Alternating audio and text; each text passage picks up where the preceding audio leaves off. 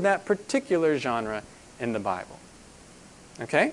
Today, we're going to look at narrative, parable, exposition, and law. Those are the four types of genre, or those are the four genres that we're going to look at today. Let's pray and ask for God's blessing on this time. Holy Father, I pray, Lord, that you would equip me. Lord, you know I've studied and I've prepared a presentation to help explain this, but God, I pray that your Spirit would give life to it, that you would allow me to explain clearly and to think clearly and allow them to be able to understand clearly, and that you would aid them in understanding your scriptures through what we talk about today. Lord, bless our time. Speak to us, Lord, and instruct us, and make yourself evident through this lesson. Pray this in your name. Amen. Okay. The first genre is one that's probably most familiar to us, even though we might not recognize it, the name at first, and that's narrative. What's a narrative? Yeah, you may notice that the word narrative has the root that sounds like another word, narrator, right? Somebody who tells a story. A narrative is just that. It's a story. So this is something that goes back even to our childhood, right? Oh yeah, story time. And there are plenty of stories in the Bible, accounts of different events and different characters. And this would include things like history and biography. What are some books in the Bible that are examples, clear examples of narrative? Yes, Genesis is a good example of narrative. What's another book?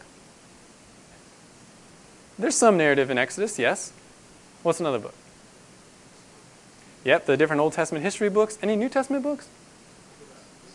Acts, the Gospels. They're all examples of narrative. They're telling you stories about the different characters, telling you the history of what happened. Very good.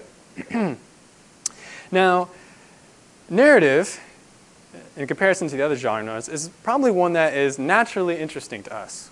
I think we've talked about this a little bit before. We're innately drawn to characters. We want to know what happens to them.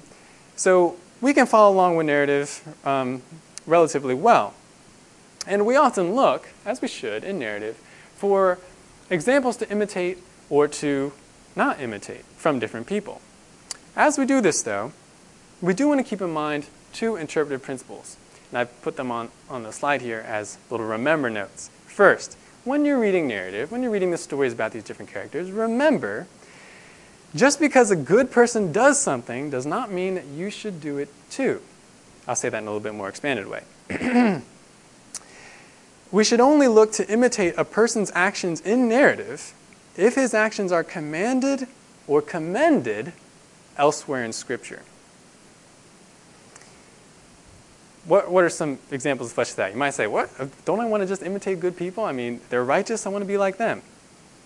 Well, sometimes God does unique things with certain people in the Bible. For example, think about the miraculous.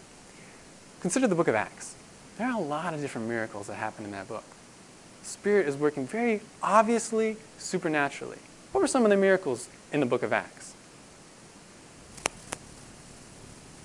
What's one miraculous thing that happened?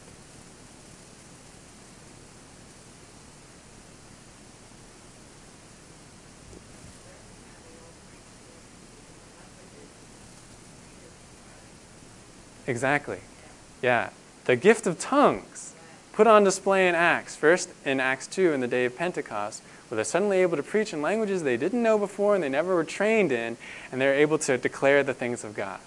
Obviously miraculous, an amazing thing. What else? Healings, right?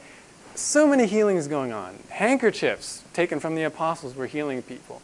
If I remember in Acts as well, it talks about even if the apostle's shadow would fall on somebody, he'd be healed. My goodness, that's awesome. What's another kind of miracle?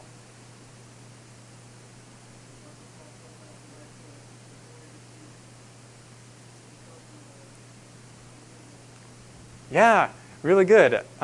Towards the end of Acts, poor guy fell out the window, fell asleep, and he was dead, but Paul brought him back to life. That was obviously a miracle. But miracles didn't just happen in Acts. Miracles happen throughout the Bible, right? We see different righteous characters experiencing or doing miracles. Think about the Old Testament. What are some miracles from the Old Testament? Yeah, Steve. Elijah and Elisha, the raising of the widow's son, prison oil. Yeah, with Elijah and Elisha, the number of miracles, but the resurrection being one, resurrection of the son, and also the oil not running out, and allowing the woman to pay off her debts with the oil that she sold. What's another example? Yeah, Dwayne. Creation itself was a miracle. That was a supernatural event. And there are a lot of different miracles. We would take all of our time today if we just tried to think of all the different miracles in the Bible. The question to ask, and this relates back to my remember note, is, should we expect miracles to happen today? Should we expect the Spirit to work in the same supernatural way? There's some that claim yes.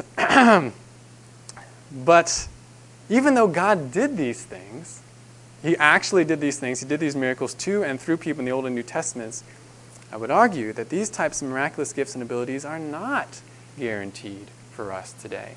And they're not things that we should be seeking out because they were unique in their own time. If you think about the New Testament church and the book of Acts, it is true that the Spirit was working miraculously, but for what reason? Just to benefit the Christians at that time? No. It was part of a pattern that God has used even in the Old Testament, where He gave validating signs to the people who were preaching new revelation or who were giving new revelation from God. I think the words for miracles are even translated as signs. Many miraculous signs. With many miraculous signs, they presented the word. Those signs confirmed the apostles and the preachers in the New Testament because they had this new revelation about Jesus and a new covenant. Just as Moses was confirmed by miracles. Remember when Moses is speaking to God in the burning bush, he says, how are they going to believe me? How will they actually trust whether God actually spoke to me? And he says, well, you'll be able to do these miracles. You'll be able to have your rod turn into a snake, you put your hand into your garment, and come out and it'll be leprous. So He gave him signs. Elijah and Elisha had signs. Daniel had signs. Jesus had signs, right? He says, if you don't believe me, believe the works that the Father gave me to do. He gave me signs. So when the revelation was communicated, when the revelation was finished, what happened historically with each one of these people? The signs disappeared. Often when those people disappeared. The signs accomplished their purpose. So yes, we do have the same Spirit today, and it's just as powerful now as it was back then, but we should not expect or seek the Spirit to work in us the exact same way as it did for that unique situation in the New Testament church. Of course, there are Christians that do expect this, and this is why we have the charismatic and Pentecostal movements.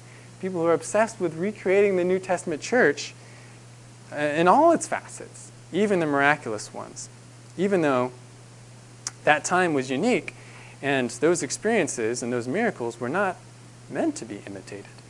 This is what I mean about being careful about imitating actions just because righteous people did them and not having that action or that seeking of that thing confirmed by the rest of Scripture.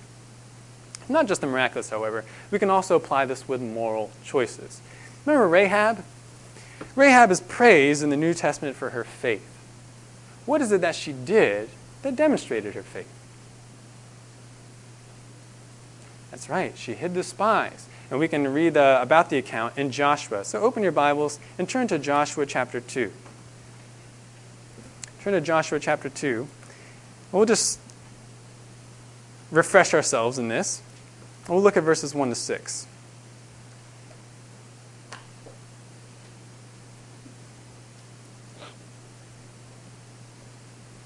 Joshua 2, verses 1 to 6. I'll read this. Then Joshua the son of Nun sent 2 men as spies secretly from Shittim, saying, "Go view the land, especially Jericho." So they went and came to the house of a harlot whose name was Rahab, and lodged there. It was told the king of Jericho, saying, "Behold, men from the sons of Israel have come here tonight to search out the land." And the kings of Jericho sent word to Rahab, saying, "Bring out the men who have come to you, who have entered your house, for they have come to search out the land." But the woman had taken the 2 men and hidden them. And she said, "Yes, the men came to me, but I did not know where they were from. It came about when it was time to shut the gate at dark, the men went out. I do not know where the men went. Pursue them quickly, for you will overtake them." But She had brought them up to the roof and hidden them in the stalks of flax, which she had laid in order on the roof. We'll stop right there. So we do see this faith being demonstrated. She's decided to hide the spies from Israel, and later on she's going to confess, the reason I'm doing this is because I know that God is with you. We've heard about you and we're afraid of you, and I know that you're going to gain control of this land. But there's something about this account that might make us a little bit uncomfortable about what Rahab does. Why might we be a little bit uncomfortable? She lies. She lies. Was her lying then okay? If she said, here's a great example of faith, Rahab, and she's lying right here in Joshua. Is it possible to lie from faith? We probably could get into a philosophical discussion about what kind of obligation she actually had to tell the truth to this city. After all, she is betraying them to the Israelites. But hopefully you see the principle here. Just because she lies here, we're not going to suddenly say, oh, okay, righteous people can lie, I'm going to imitate that. We know the rest of the Bible says that we are to speak the truth. Especially Jesus, who says in Matthew 5:37, let your statement be yes, yes, or no, no. Anything beyond these is of evil. So again, we're seeing that principle that we want to remember. One final example, think about polygamy. There's a lot of polygamy in the Old Testament, especially with righteous people. They have more than one wife. Can you think of any examples? Solomon, yes, he had many wives. Who else? David, yes. Who else? Abraham? Anybody else? Jacob. Those are, when you think about people that are reverenced and that are referred to in the Bible as being righteous or being very special people, those four names come up a lot. Yeah, each of them had more than one wife. Was God okay with polygamy? He never comes out and has a prophet say, hey, you've got more than one wife, you need to repent. Nobody ever does that. Was God then okay with polygamy? Well, even if the Bible doesn't have a verse that directly calls out polygamy in the Old Testament, it should have been clear from when marriage was first established in Genesis 2:24. You don't have to turn there. I'll just read the verse for you. This is where the standard was set. It's the same verse that Jesus referred to when he was trying to correct the understanding of divorce in Israel in the New Testament. Genesis 2:24 says, for this reason a man shall leave his father and his mother and be joined to his wife, and they shall become one flesh. I know you're not looking at it, but just thinking about it, hearing it, what is it about that verse that forbids polygamy? A man shall be joined, or it said, a man shall leave his father and his mother and be joined to his wife, and they shall become one flesh. Exactly. Wife is singular. Man, wife, both singular. And they become one flesh. So God never intended for polygamy to be accepted, even though he endured some of his righteous ones having more than one wife. It's not like, however, that doing so didn't have consequences for the people involved. Each one of those people, Abraham, Jacob, David, and Solomon, had some pretty drastic consequences of having more than one spouse. There was competition, jealousy, bitterness between the wives, and also as a result of David's many wives, it's one of the sons of those wives who would actually try and kill him. Absalom's rebellion was partially due to the fact that he had many wives and many sons. And of course, Solomon's wives led him away from the Lord. So, again, we see the principle. When reading narrative, we need to keep in mind what is sometimes described by theologians as this concept. Some things are merely descriptive, not prescriptive. That is, they're not meant for you to imitate. You need to check, you need to assess that with the rest of Scripture. That's the first thing we want to remember. Secondly, though, I want to remember something else. It's kind of related. We need to remember that sometimes there's just not enough information to judge whether you should imitate a person or not, to judge whether somebody's actions are righteous or unrighteous. There's just not enough info. And when there isn't enough info, we should just leave it be. For example, speaking of polygamy, think of David's great sin that involved one of his wives, and that was Bathsheba. She was the wife of one of his soldiers, Uriah, and how was it that David actually began to lust after her and to begin his descent into adultery? If you remember the story. How did it start? Yeah.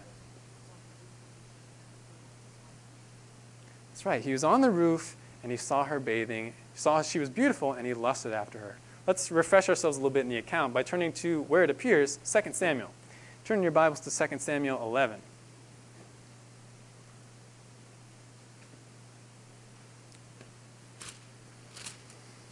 2 Samuel 11, we'll look at verses 1 to 5.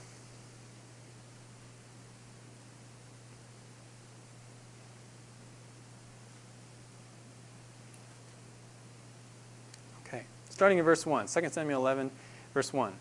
Then it happened in the spring, at the time when kings go out to battle, that David sent Joab and his servants with him and all Israel, and they destroyed the sons of Ammon and besieged Rabbah. But David stayed at Jerusalem. Now when evening came, David arose from his bed and walked around the roof of the king's house, and from the roof he saw a woman bathing. The woman was very beautiful in appearance. So David sent and inquired about the woman, and one said, "Is this not Bathsheba, daughter of Eliam, the wife of Uriah the Hittite?" David sent messengers and took her, and when she came to him, he lay with her. And when she had purified herself from her uncleanness, she returned to her house. The woman conceived, and she sent and told David and said, "I am pregnant." Now, when we think about this famous section of Scripture, one question you might have is, how complicit was Bathsheba in this adultery? How much of a role did she play? Did she want this? Did she not want this? Historically, many have laid a lot of blame on Bathsheba. They say Bathsheba was trying to ensnare David. She shouldn't have been bathing on her roof. She should have known the palace was close by. The palace was a big building. She would have noticed. She should have thought that David might be on it. She was trying to catch his attention, or she was careless about catching his attention. Maybe that's true. The text doesn't really tell us that. Or some have seized on the fact that she did not refuse David's request to come. David sent for her, she didn't refuse, so she must have wanted to commit adultery or been open to that. Again, maybe. It's possible. But it's also possible that none of that's true. It's possible that, and from the research I did about where baths were and houses at that time, I couldn't get too much evidence about this, but it's possible that the roof was the only place that she could bathe, and that she had no intention of alluring anybody, and she didn't know David was there. Or it's possible that when David sent for her, she didn't know what he was sending for her about. Or it's possible that when he sent for her, she was intimidated, or she was allured by him. We really don't get much information about it. But I think the point is, it doesn't really matter what her intention was. Whether she was trying to ensnare David or not, the Bible doesn't focus on that. The narrative focuses on David and his choices. We get a ton of information about what he's thinking and about what he's doing. Whether Bathsheba sought to entice David or not, David was responsible as a man, as God's anointed, as king of Israel, to follow God. So if we're to draw a lesson here, it should be from David, about whom we're informed a lot, rather than Bathsheba, about whom we are given very little. So that's the idea with this principle. When there's not enough information to make a judgment call on a character, don't worry about it. Don't focus on that. If the text doesn't focus on it, and you're not able to make a judgment based on the evidence that's there, then don't try to. Another example of this. Think about Joseph and his dreams. Actually, turn to the section while I refresh you, give you a little bit of background. Turn to Genesis 37. This is where Joseph tells his brothers his dreams. What was the relationship that Joseph, or if you could describe the relationship between Joseph and his brothers, what was it like?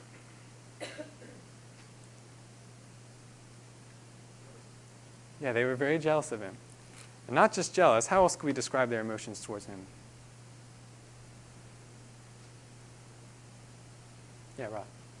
They hated him. Yes. Let's read what Genesis 37 says. This is Genesis 37, verses 2 to 11. Starting verse 2. These are the records of the generations of Jacob. Joseph, when 17 years of age, was pasturing the flock with his brothers while he was still a youth, along with the sons of Bilhah and the sons of Zilpah, his father's wives. And Joseph brought back a bad report about them to their father. Now Israel loved Joseph more than all his sons, because he was the son of his old age, and he made him a vari-colored tunic. His brothers saw that their father loved him more than all his brothers, and so they hated him, and could not speak to him on friendly terms. Then Joseph had a dream, and when he told it to his brothers, they hated him even more. He said to them, "Please listen to this dream which I have had. For behold, we were binding sheaves in the field, and lo, my sheaf rose up, and also stood erect. And behold, your sheaves gathered around and bowed down to my sheaf." Then his brothers said to him, "Are you actually going to reign over us? Are you really going to rule over us?" So they hated him even more for his dreams and for his words. Now he had still another dream, and related it to his brothers, and said, "Lo, I've had still another dream. And behold, the sun and the moon and 11 stars were bowing down to me." He related it to his father and to his brothers. His father rebuked him and said to him, "What is this dream that you have had? Shall I and your mother and your brothers actually come to bow ourselves down before you to the ground?" His brothers were jealous of him, but his father kept the saying in mind. Okay. So here's a question, an interpretation question, looking at this section. Did Joseph sin in the way he was telling the dreams to his brothers? Some might say, Joseph is being prideful here. He knows his brothers don't like him. He knows he's the favorite son, and now he's rubbing these dreams in their faces. Others might say, no, Joseph is being really naive. Either Joseph is not aware of how his brothers are going to react to his dreams, or maybe he is aware, but the dreams themselves are just so fascinating and strange to him that Joseph can't help but share them, even if he knows his brothers won't like it. And we could relate to that, right? Have you ever had a weird dream? Probably told somebody about it. You're like, man, I had the strangest dream last night. You don't know necessarily whether they want to hear it or not, but you just want to tell somebody because it's so interesting. So was Joseph doing wrong? Maybe. Maybe not. We don't know his intentions. It's not really told to us. We don't get enough evidence here to make a judgment call on whether Joseph was being prideful. And again, the text is not focusing on that. If anything, the text is focusing on the truth of the dreams themselves. These dreams would be true. They would come to pass. And it also focuses on the brothers' relationship to Joseph, that they hated him. And Joseph is soon sold into slavery because of that. So, to summarize, as you read through a narrative, as you read through these stories and you hear about these characters, remember these two things. Don't necessarily imitate a righteous person's actions if it's not reinforced in the rest of the Bible, and don't judge a person's choice if there's not enough evidence to do so. Questions or comments before we move on?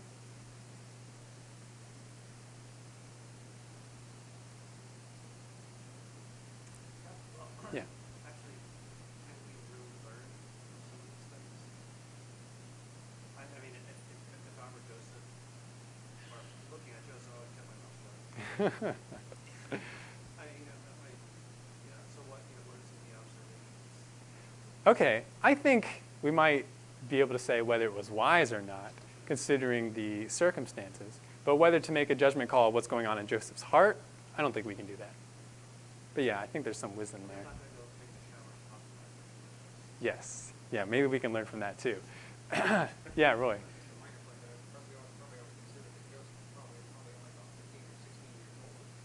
Hmm.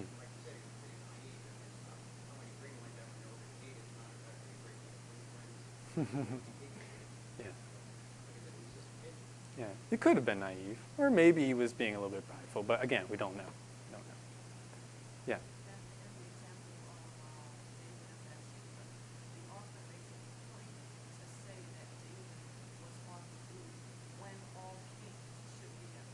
Hmm.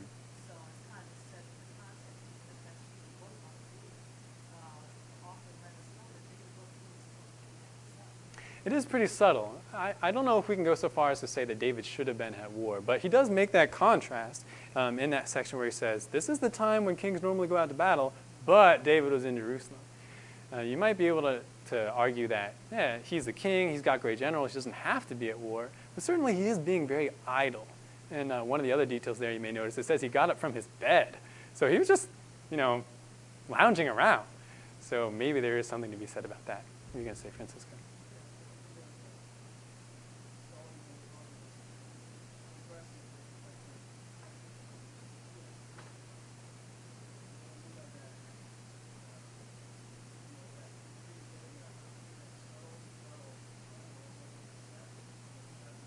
Hmm.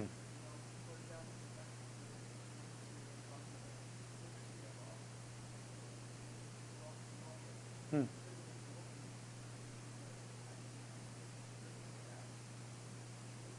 Hmm.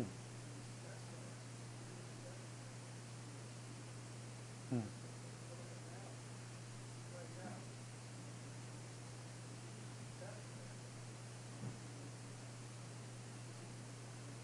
Hmm.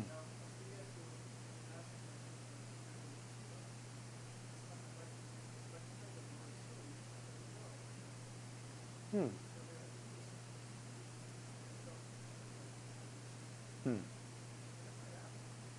That is a good point. I hadn't thought of that law before. So that is another thing to consider there.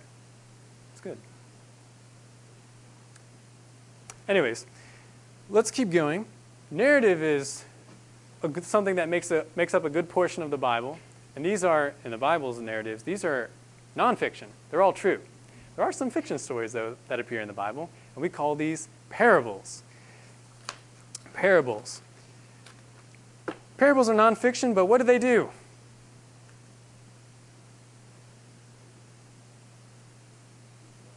Yeah, they teach a lesson, usually about God. They show truth. They're really, I think we can think of them as kind of illustrations. They're pictures. It's like in a sermon, Pastor Bobby says something, and then he says, it's kind of like this, and he tells a story or he gives a picture about it. That's what parables do. They're like illustrations through stories or through pictures. Where do we find parables in the Bible? Yes, Gospels are the main place, though there are some other parables that appear in the Old Testament. Actually, David is confronted in his sin with Bathsheba by a parable with the story of somebody and sheep. So like the narrative genre, parables are somewhat easy to follow because they're story-like, and they involve everyday situations, objects, people, so they're pretty relatable. But because parables are pictures, illustrations, symbolic of spiritual truth, we must remember one principle in particular, and that is you have to rely on context to interpret parables. You have to rely on context. Remember to rely on context to interpret parables. Now, we're always looking at the context, so that's not necessarily something new, but it's particularly important with the parables because without context, parables could mean almost anything. And illustrations, stories, can be used for various purposes, right? The pastor might use an illustration in one situation to show one truth, but he could use that same illustration in another situation to show something else, perhaps. We have to see the context if we're going to interpret those parables correctly. Think about the parable of the sower. You don't have to turn there, but it's in Matthew 13, verses 3. Actually, you know what? Let's do turn there. Go to Matthew.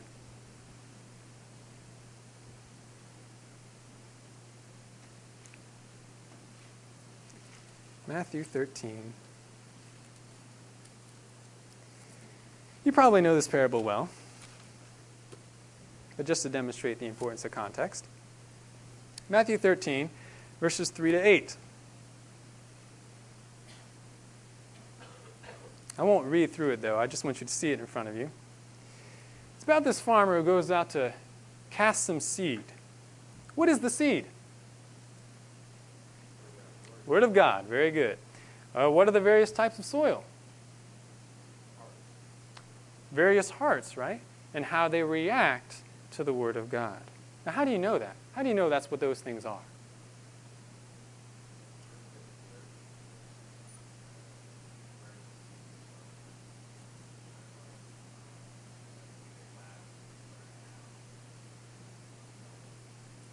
That's an important part of the parable, but how do we know that the fruit bearing of these plants actually is the way people respond to the gospel?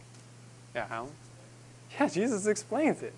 We get a direct interpretation of this parable in verses 18 and following, 18 to 23. He says, "Hear then the parable of the sower. When anyone hears the word of the kingdom and does not understand it, the evil one comes and snatches away what has been sown in his heart. This is the one on whom seed was sown beside the road." And he goes on to explain. That's really helpful that he gave that explanation, because without that, we might go in some pretty weird directions with it. It might be only slightly less likely that this would be the interpretation, that this isn't about the word of God being sown. This is about temptation. The farmer's the devil, and he's sowing temptation, or he's trying to get temptation in different places. And there's some people who are hard against temptation, and they won't yield to it. And maybe angels come in like the birds, and they take away the temptation. And there's some who do yield to it, and not only do they yield, but they bring others into the temptation. It's like bearing fruit at the very end of the parable. But you know that interpretation is ridiculous because Jesus explains it. You know, you don't even have to consider that. And many parables, thankfully, they have one of these explanations close by. Without them, we'd be very, very much like the crowds that Jesus says they'll not understand this. Did you notice in the middle between the parable and the explanation of the parable, there's a section here where Jesus says something pretty profound. Look at verses 10 and down to 13. The disciples came and said to him, "Why do you speak to them in parables?"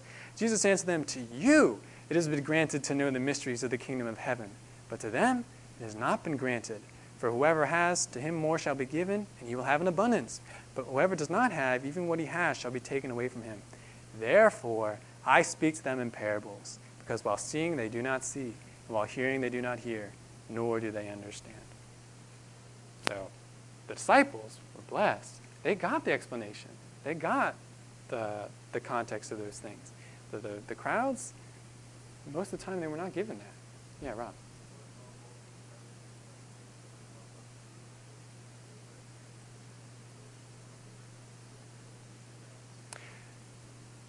That will definitely help. And again, that's using context, right? Because there are, and as I'm just about to get to, there are some parables that don't have explanation. They aren't given a direct explanation from Jesus. So we don't just say, "Oh man, I'm never going to figure out that parable." No, we use context, right? We use the immediate context, and we use the context of the rest of Scripture. So there is validity to what you're saying. What about the situations where we don't get explanation? Well, let me give you an example. Turn to Luke, actually. Luke chapter 19.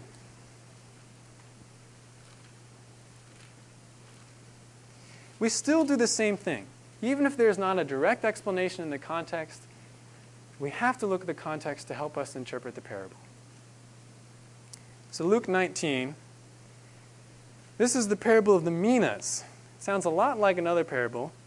Let me read this to you. Luke 19, starting in verse 12.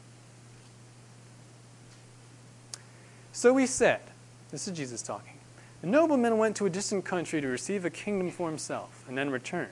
And he called 10 of his slaves and gave them 10 minas, and said to them, 'Do business with this until I come back.' But his citizens hated him and sent a delegation after him, saying, 'We do not want this man to reign over us.' When he returned, after receiving the kingdom, he ordered that these slaves, to whom he had given the money, be called to him, so that he might know what business they had done. The first appeared, saying, 'Master, your mina has made 10 minas more.' And he said to him, 'Well done, good slave. Because you have been faithful in a very little thing, you are to be in authority over 10 cities.' The second came, saying, 'Your mina master has made 5 minas.' And he said to him also, 'And you are to be over 5 cities.' Another came, saying, 'Master, here is your mina, which I kept put away in a handkerchief. For I was afraid of you, because you are an exacting man. You take up what you did not lay down, and reap what you did not sow.' He said to him, 'By your own words I will judge you, you worthless slave. Did you know that I am an exacting man, taking up what I did not lay down and reaping what I did not sow? Then why did you not put my money in the bank? And having come, I would have collected it with interest.' Then he said to the bystanders, 'Take the mina away from him and give it to the one who has the 10 minas.' And they said to him, 'Master, he has 10 minas already.' I tell you that to everyone who has, more shall be given. But from the one who does not have, even what he does have shall be taken away. But these enemies of mine, who did not want me to reign over them, bring them here and slay them in my presence.'" Okay. So this sounds a lot like the parable of the talents in Matthew 25, but there's some differences. Take a look at the context. Is there anything in the context that will help us better understand what this parable is talking about?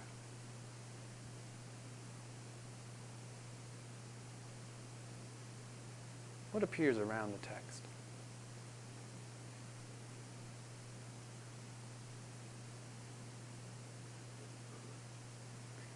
Yes. The text itself is a little bit brutal, especially that last line about being slaughtered in his presence. My goodness, that's pretty violent.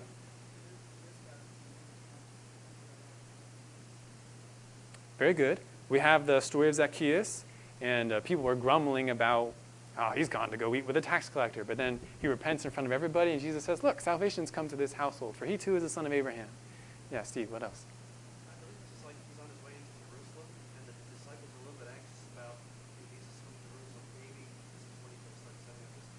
Hmm. Hey, this will be good. I think there might be a little bit of that. Notice verse 11. Right before we started reading, it says, while they were listening to these things, it's right after the Zacchaeus passage, Jesus went on to tell a parable because he was near Jerusalem, and they supposed that the kingdom of God was going to appear immediately. And we see that. We see him actually go into Jerusalem right after this parable. Verse 28, after he said these things, he was going on ahead, going up to Jerusalem. When he approached Bethphage and Bethany near the mount that is called Olivet, he sent in two of the disciples, and they get ready for the triumphal entry.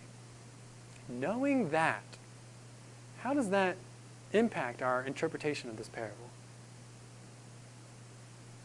About this nobleman who's going away to receive the kingdom, and he's telling his servants to be faithful in the meantime, and he's got people who don't want him to be king, and he slaughters them when he comes back.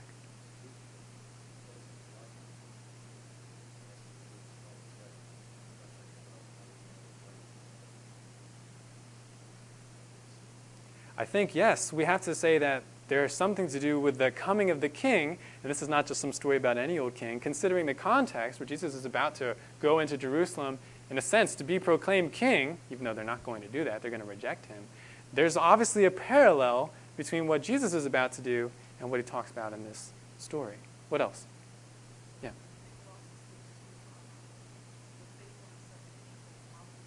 Hmm.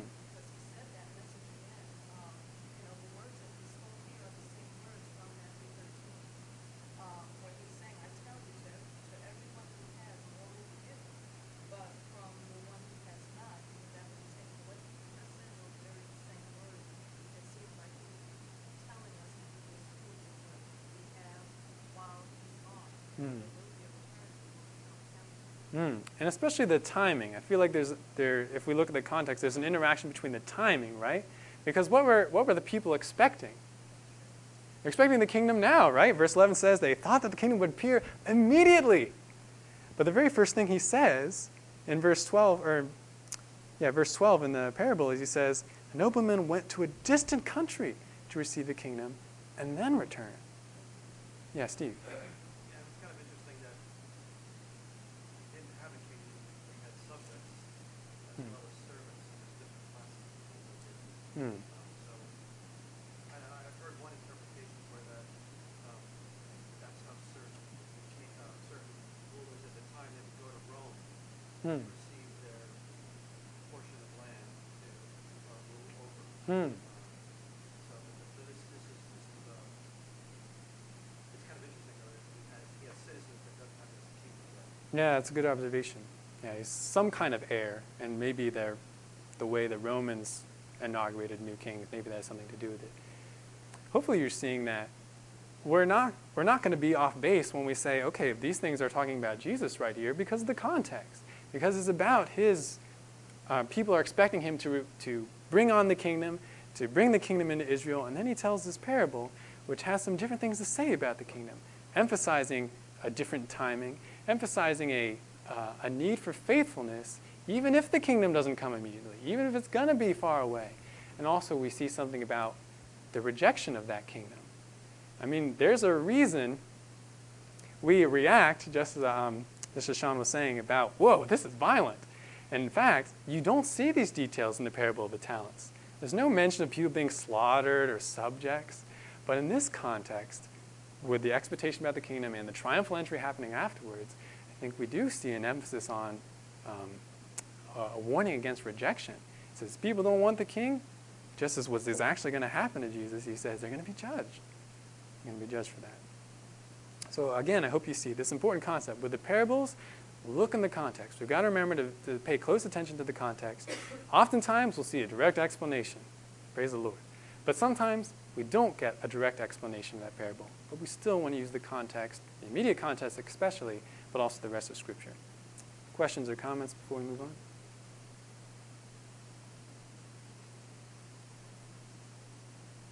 Okay. So we've seen two different types of storytelling.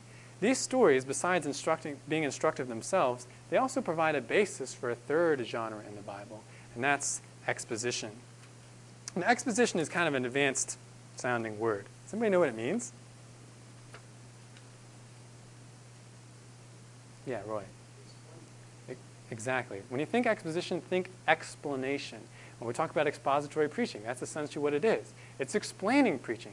It takes a verse, discusses its context, gives you the grammar, gives you the different evidences from the text as to why the instruction is a certain thing, and then what you should do about it. It explains and persuades. Exposition, in many ways, is similar to an essay or an argument. We have a truth that is being explained, and someone is trying to persuade the audience of that truth. So, think about the Bible. Where do we see examples of somebody who's explaining a truth or trying to persuade his audience of a truth? Say that, Yelena? Okay, he does a little bit of, he's explaining truth within the narratives of the Gospels, but in terms of books, what books are examples of expositions? Say that again? Yes, the Pauline epistles, right? And the other letters in the New Testament. A lot of these letters are essentially expositions. They're explanations of truth. So we definitely see these, and they're a little bit different than the narratives because they're not stories. They make reference to the historical events, but they're more arguments, carefully constructed and more abstract. They are intensely rational. They appeal to your mind, presenting points in a logical fashion and then giving you evidence, either by referring to the Old Testament or referring to different historical things that have happened or giving revelation from God. So we can follow them to a certain extent because we can follow arguments. And the great way to make sure that we can understand the argument is do something that we talked a little bit about before. That's what I want you to remember about exposition is pay close attention to structure. Pay close attention to structure because the way an author arranges his presentation, his explanation is going to tell you a lot about what he's trying to prove. What are his main ideas? Remember to pay close attention to structure. A good example of an exposition is the book of Hebrews. Now, that's kind of a big book. If you're talking about doing practice with this, looking at the structure, it may take us a little bit of time. It's 13 chapters. So what I've done, I did a breakdown of the structure, and I divided, or no, let me ask you this, just to remind ourselves, what's a good way that we can get a sense of a book's structure or a section's structure in the Bible? It's something we talked about before. Do you remember? We're observing, but we also want to do something else as we observe. Yeah, Rob? Definitely want to pay attention to transition words, yes. Something else, though. Remember when we did this with Mary's song? The Magnificat? Yes. How can we help ourselves get a good sense of the structure of a section of the Bible or of a book? Yeah, Sean.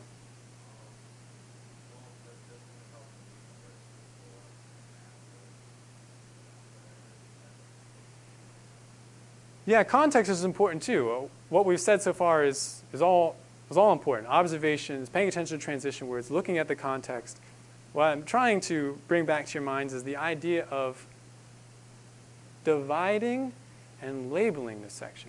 Dividing it based on, transition words in your observations, but ideas that are similar to one another. You say, okay, this whole section seems to be talking about God's favor to Mary personally, so I'll group that in one section.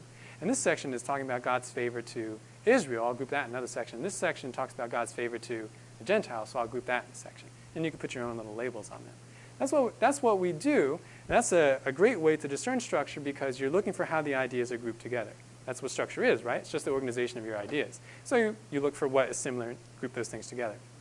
So what I've done with the book of Hebrews is I've grouped the ideas and put my own labels on them. Unfortunately, there were too many to put on one slide, so I had to go a little bit more basic. But let me show you. And as you take a look at this, see if you can tell me what seems to be the author's main ideas in the book of Hebrews. You might remember this from your own study and from the pastor preaching on it. So I split it into 5 parts. This, of course, is not inspired. You might do it a little bit differently, but this should help you get a sense, a little bit of Hebrews, the structure of the book of Hebrews. What seems to be the main message that the writer tries to explain in the book of Hebrews.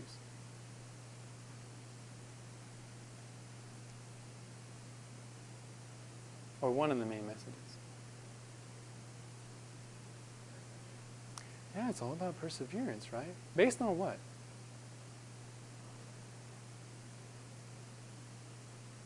Yes.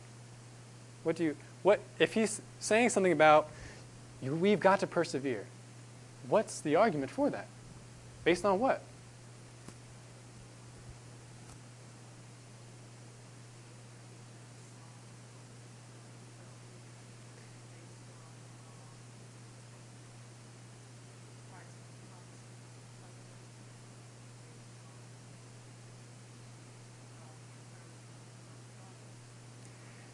A lot of different things, right? He uses a lot of different ideas to support this main point. We have to persevere. Don't fall away. First of all, look at how superior Christ is to the thing that you want to fall back to. Half of Hebrews is all about that. Christ is better than angels. Christ is better than Moses. He's a better high priest. His covenant is better than the old covenant. That covenant was inadequate. He's better than that. He gives you reason to persevere. But you are going to need faith. But that's the same thing that they had back in the old days. And that's where, around Hebrews 10, you see on my outline, the need for faith in God, their Father. That's where we hear about, by faith, Abraham did this. Or by faith, Rahab did this. They were looking to God. They persevered based on faith in what their God provided. But we also see that we're going to need to help one another in this. That book is all about persevering and not falling away. You only see it mentioned twice here in the outline, but multiple times in the book of Hebrews he says, don't fall away, because if you do, there's going to be huge judgments on you. Don't be like those in Psalm 95 who harden their hearts and turn back. Don't be like them. So we can get a much better idea of what the author is trying to present in an exposition by paying attention to the structure. Obviously, this is only a basic outline, so I wish we could flesh this out a little bit more, but hopefully you get the idea. We've done a little bit with structure in the past. Just keep that in mind. Exposition, pay close attention to the structure. All right, one more for today. The last type of genre that I want us to look at is law. Law. Well, think about law, we're thinking about rules, think about commandments. Where do we see books that are all about laws in the Bible?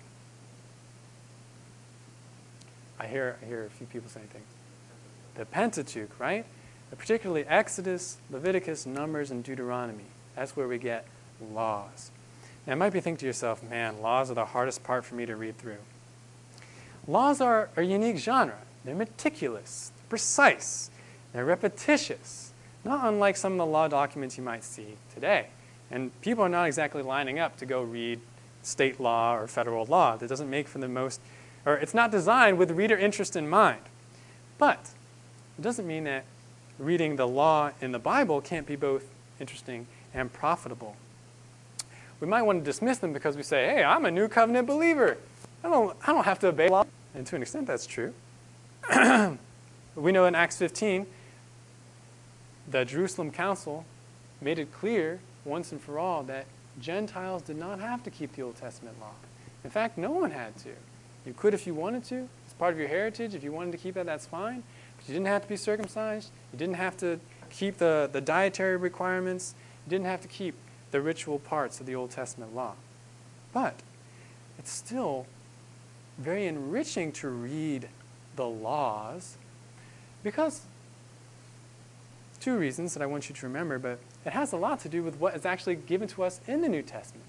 Because we have the New Testament, reading Old Testament law actually becomes that much more enriching because, first of all, we can look for demonstration of God's character, and second of all, we can look for pictures of New Testament realities.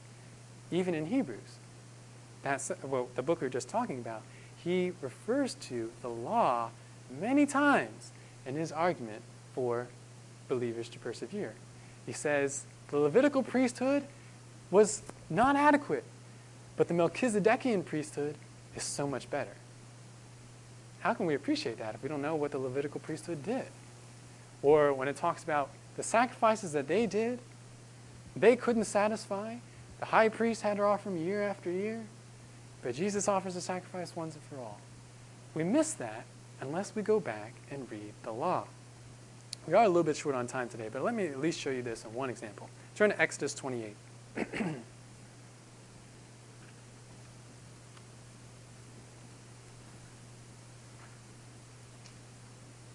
Exodus 28. This is what might at first glance seem very uninteresting, a description of the garments that the priests are supposed to wear, particularly Aaron, the high priest. Now, as we read through this, ask yourself, do I see anything that shows me the character of God? And also ask yourself, do I see something here that complements something I have learned from the New Testament, a New Testament reality? Let's look at verses 6 to 14 in chapter 28. God is instructing. They shall also make the ephod of gold, of blue and purple and scarlet material, and fine twisted linen, the work of a skillful workman. It shall have 2 shoulder pieces joined to its 2 ends, that it may be joined. The skillfully woven band which is on it shall be like its workmanship, of the same material, of gold, of blue and purple and scarlet material, and fine twisted linen. You shall take 2 onyx stones, and engrave on them the names of the sons of Israel, 6 of their names on the one stone, and the names of the remaining 6 on the other stone, according to their birth. As a jeweler engraves a signet, so you shall engrave the 2 stones according to the names of the sons of Israel. You shall set them in filigree settings of gold. You shall put the 2 stones on the shoulder pieces of the ephod as stones of memorial for the sons of Israel. And Aaron shall bear their names before the Lord on his 2 shoulders for a memorial. You shall make filigree settings of gold, and 2 chains of pure gold. You shall make them of twisted cordage work, and you shall put the corded chains on the filigree settings. Okay, what do you observe listening to and reading through that passage? Related to God's character or related to New Testament realities?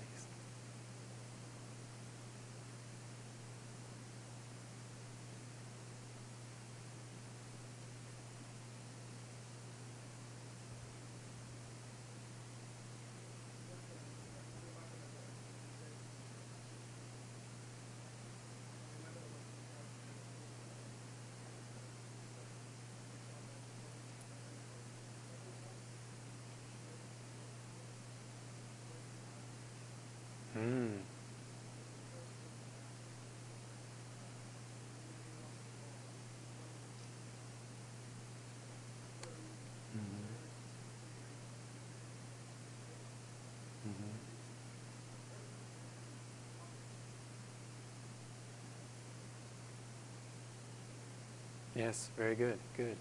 And the passage we're not going to be able to get to look at, but in Leviticus 16, we get some instructions about the tabernacle. But at the very beginning of that instruction, it says, and this is the instruction that God gave after he killed the 2 sons of Aaron. You remember how that happened? That's right. They didn't come to God in the precise way that God instructed. They offered incense that wasn't the kind of incense that God said they were supposed to offer, so he consumed them.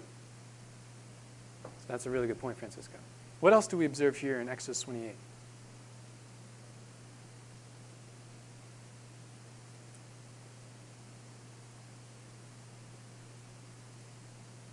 Yeah, Sean.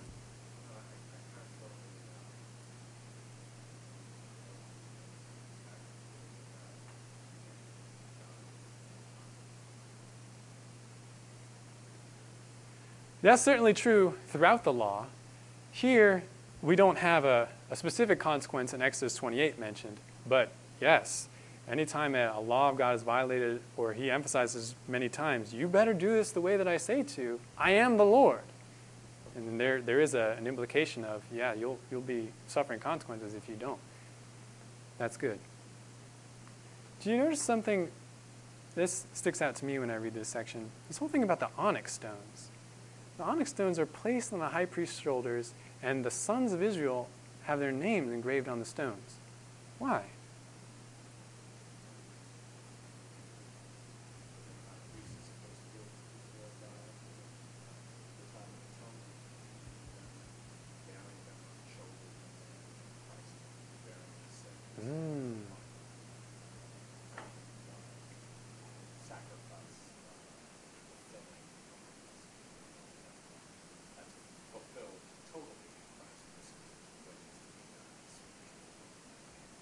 Yes, yes. That's really good, Alan. These stones, they're part of a picture. They weren't just for decoration. This is supposed to be a symbol, a memorial. He's carrying the burdens of the sons of Israel. He's carrying their sins before God. That's what the high priest is supposed to do. He needs to make Israel right with God. He has to bring their sins before God. And I don't know how heavy these stones are, but those stones were to be a physical reminder of that. And their names are on his shoulders. But now we connect that with the New Testament reality. This isn't just something that Aaron and the priests in the Old Testament did imperfectly. This is something that Jesus does perfectly for us. In a sense, he has stones with our names written on his shoulders because he's our high priest. And he brings us before God, brings our burdens, and he takes care of our sin, and he brings it before the Father. So we can see, even though this was something written in the Old Testament, it connects with a New Testament reality because Jesus is called our high priest. The other things we could say about this, lots of gold, different color material. This would have been very beautiful and probably maybe even expensive. And that's to reflect the beauty of God. Not to give glory to the priest, but to emphasize the beauty of God. What were you going to say, Roy?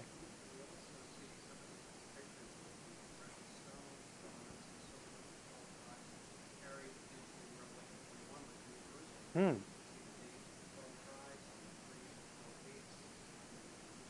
Mm-hmm.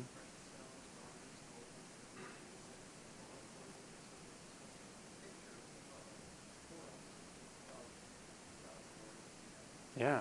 Yeah, that's a good point. Last thing, Steve. Yeah, and not only was it very, very exact, God didn't just let anybody build these things, Hmm. and make these things. They were skillful people. Hmm. People who had, God had put the skills in their hearts, and they had the skill, and they recognized they had the skill, and they accomplished these Yeah, that's a great observation. The word skillful or skill is used a number of times, even in the section that we just read.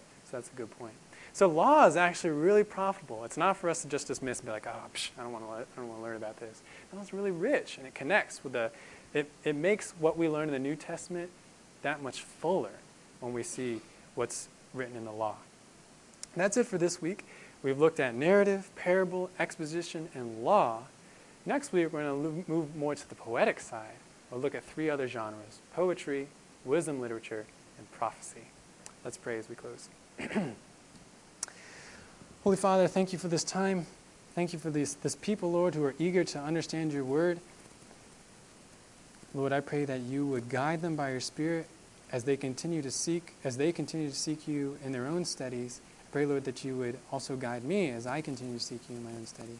Lord, bless the service today. Let the singing and let our singing be glorious to you, and let our hearts be submitted to you, that we would worship you in spirit and in truth. I pray that you would empower the pastor to speak the clear word to us as well, that he would explain what your word says, that we might be able to understand it. I pray this in your name. Amen.